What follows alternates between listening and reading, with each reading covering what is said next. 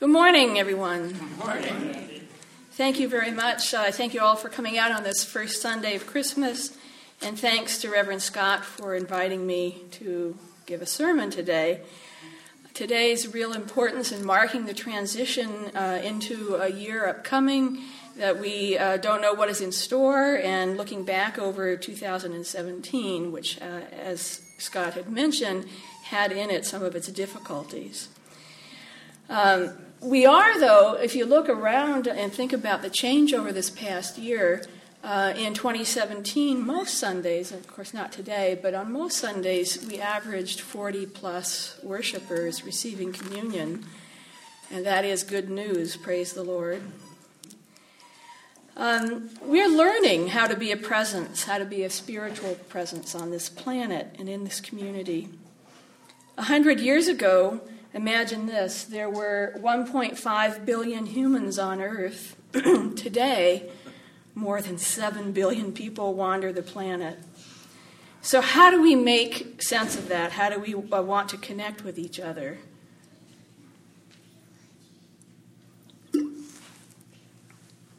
Well, to do that, we're going to have to find the hope, the courage, and the reinforcement to be the spiritual presence that our planet needs, and that we need to be for each other. We're going to need to gather our energy in our hearts and in our beings to be that presence in the stream of compassionate love that we stand for. And the first step in doing that is in recognition, because we can't do anything to formulate our intention until we recognize and name the truth. To recognize and to name who and what God is, and to recognize that eternal presence of the divine in ourselves. Because as the gospel told us today, so mystically, in that, so beautifully read and in that language that I love, in the beginning was the Word, and the Word was with God, and the Word was God. And this Word that was God became flesh and lived among us. No one has ever seen God, this gospel passage tells us. It is God, the only Son, God incarnate, who has made God known to us. And perhaps most movingly, the same passage reads, He was in the world, and the world came into being through him, yet the world did not know him.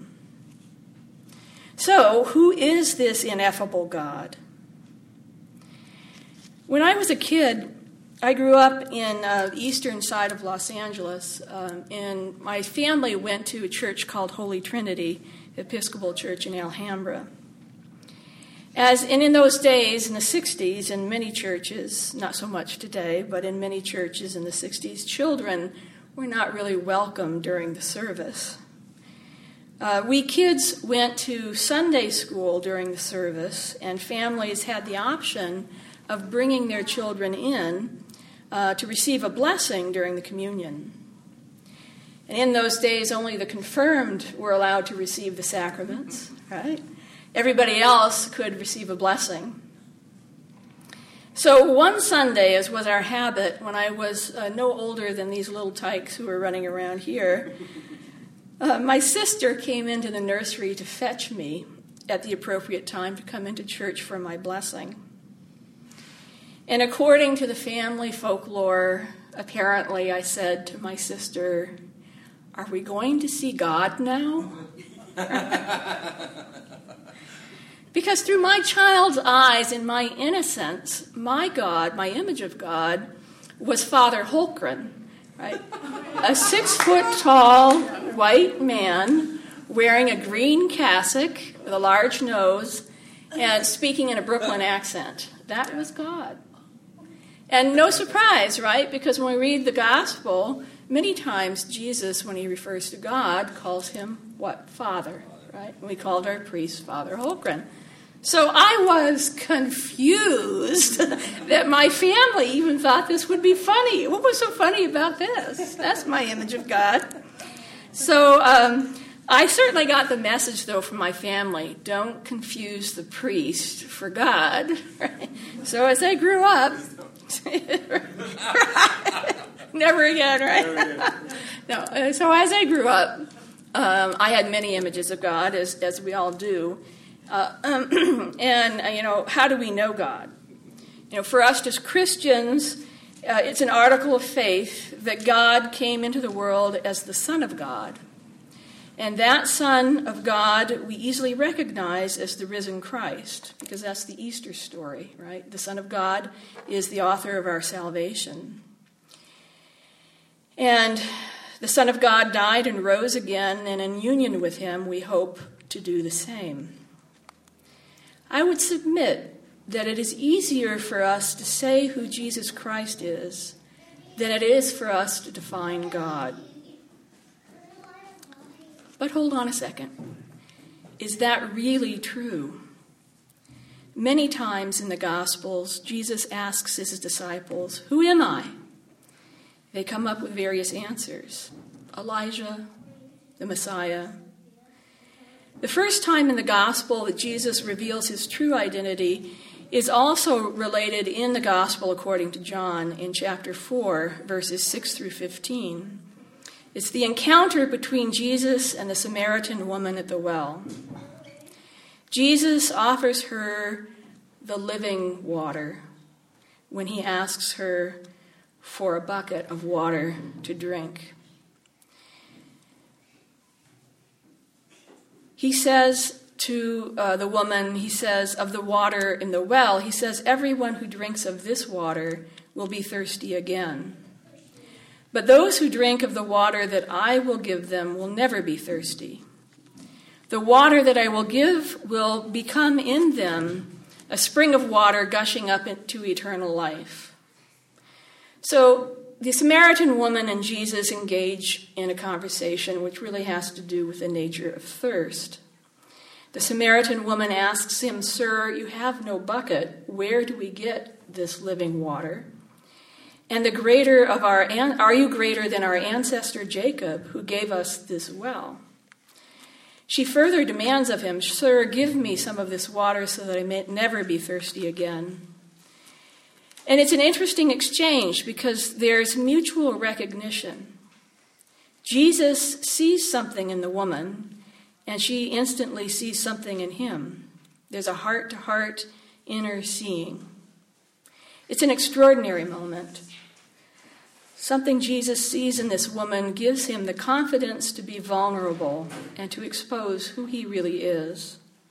She sees something in him that gives her the confidence to follow his lead, to go higher, to go deeper into herself, knowing fully in the immediacy of her heart.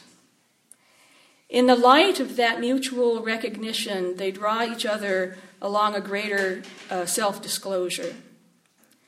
Finally, a few lines later, Jesus says to the woman, "The hour is coming and is even now here when the true worshipers will worship the Father in spirit and in truth, for that is the kind of worship the Father wants." The woman replies, "I know that the Messiah, that is the Christ, is coming. When he comes, he will tell us everything." And Jesus says, "I who am talking to you, I am he." The quality of awareness in this encounter at the well comes from the energy of the heart connection. It is transformative, a transfusive moment from within. For in this moment, this woman's inner world shifted on its axis.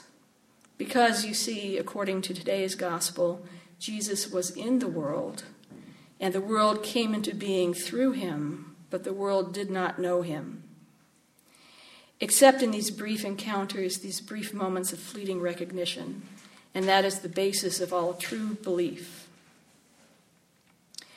Bruno Barnhart, a Benedictine monk who lived in Big Sur, has some interesting words to share about this encounter. He reflected on the mysterious energy between Jesus and the woman at the well.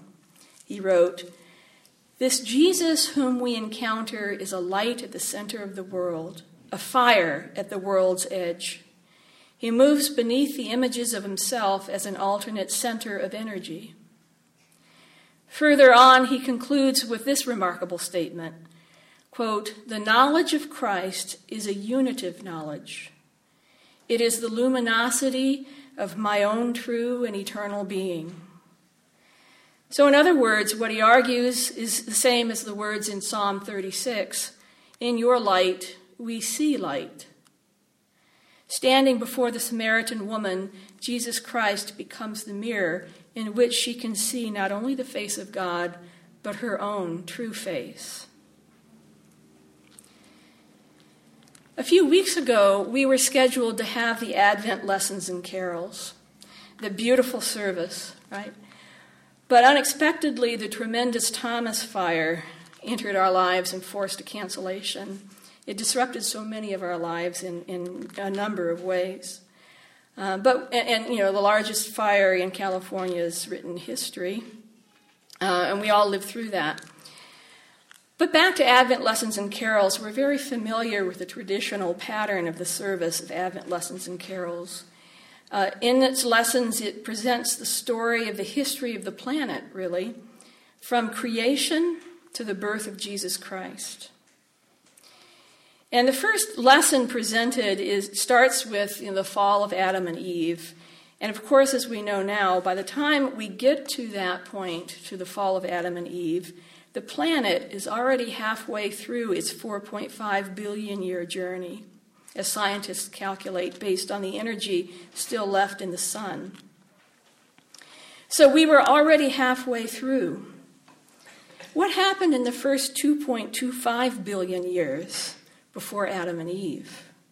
How does this fit into our story?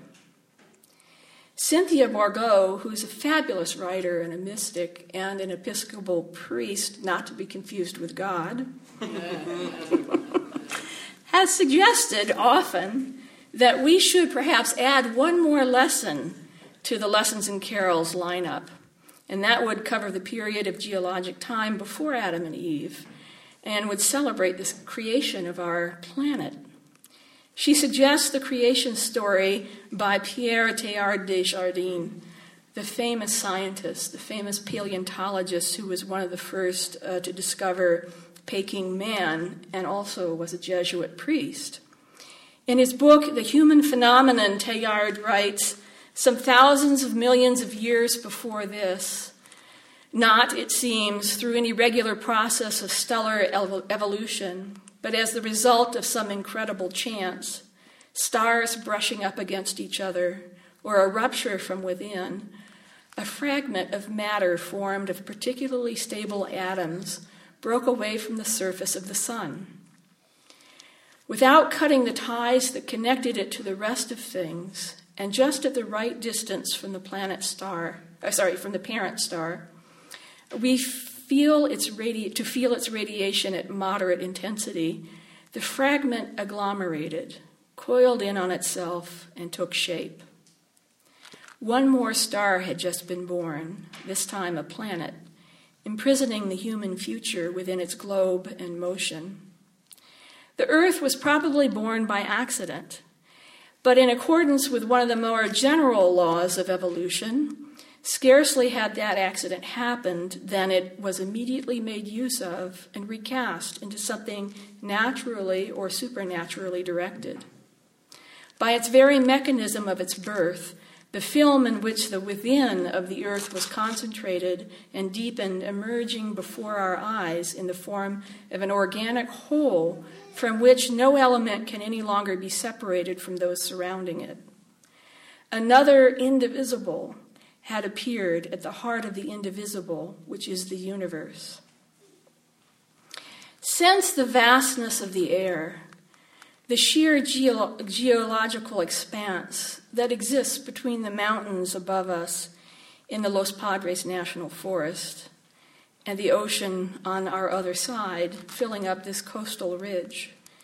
And know that in that space are the primordial elements that exploded and agglomerated when our planet was formed. And in that is the stardust, the residue of the Big Bang. Know that this stardust is within you.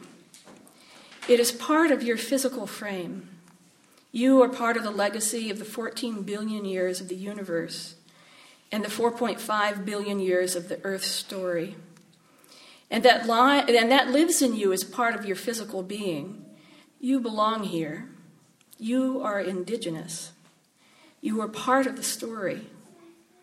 And let that whole lineage in time and space, in the moment when God was born on this earth, anchor you and hold you.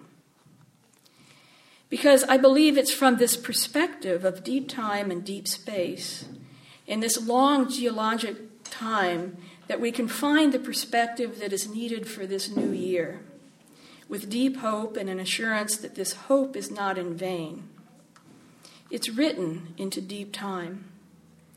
The work that we can do, for instance, the Lectio Divina or the yoga that Roberto Sprongman has brought into our space, these kinds of things begin to present itself. One of the reasons to bring in Teilhard for me today is because he offers us a perspective that allows us to come together and stand with joy and confidence. A Jesuit priest, a mystic, and a paleontologist. He was the first person to paste a Christian vision on a 14 billion year canvas. It's fascinating. He presents a rising tide of consciousness. His belief in evolution was that there is a divine source that is pulling us forward.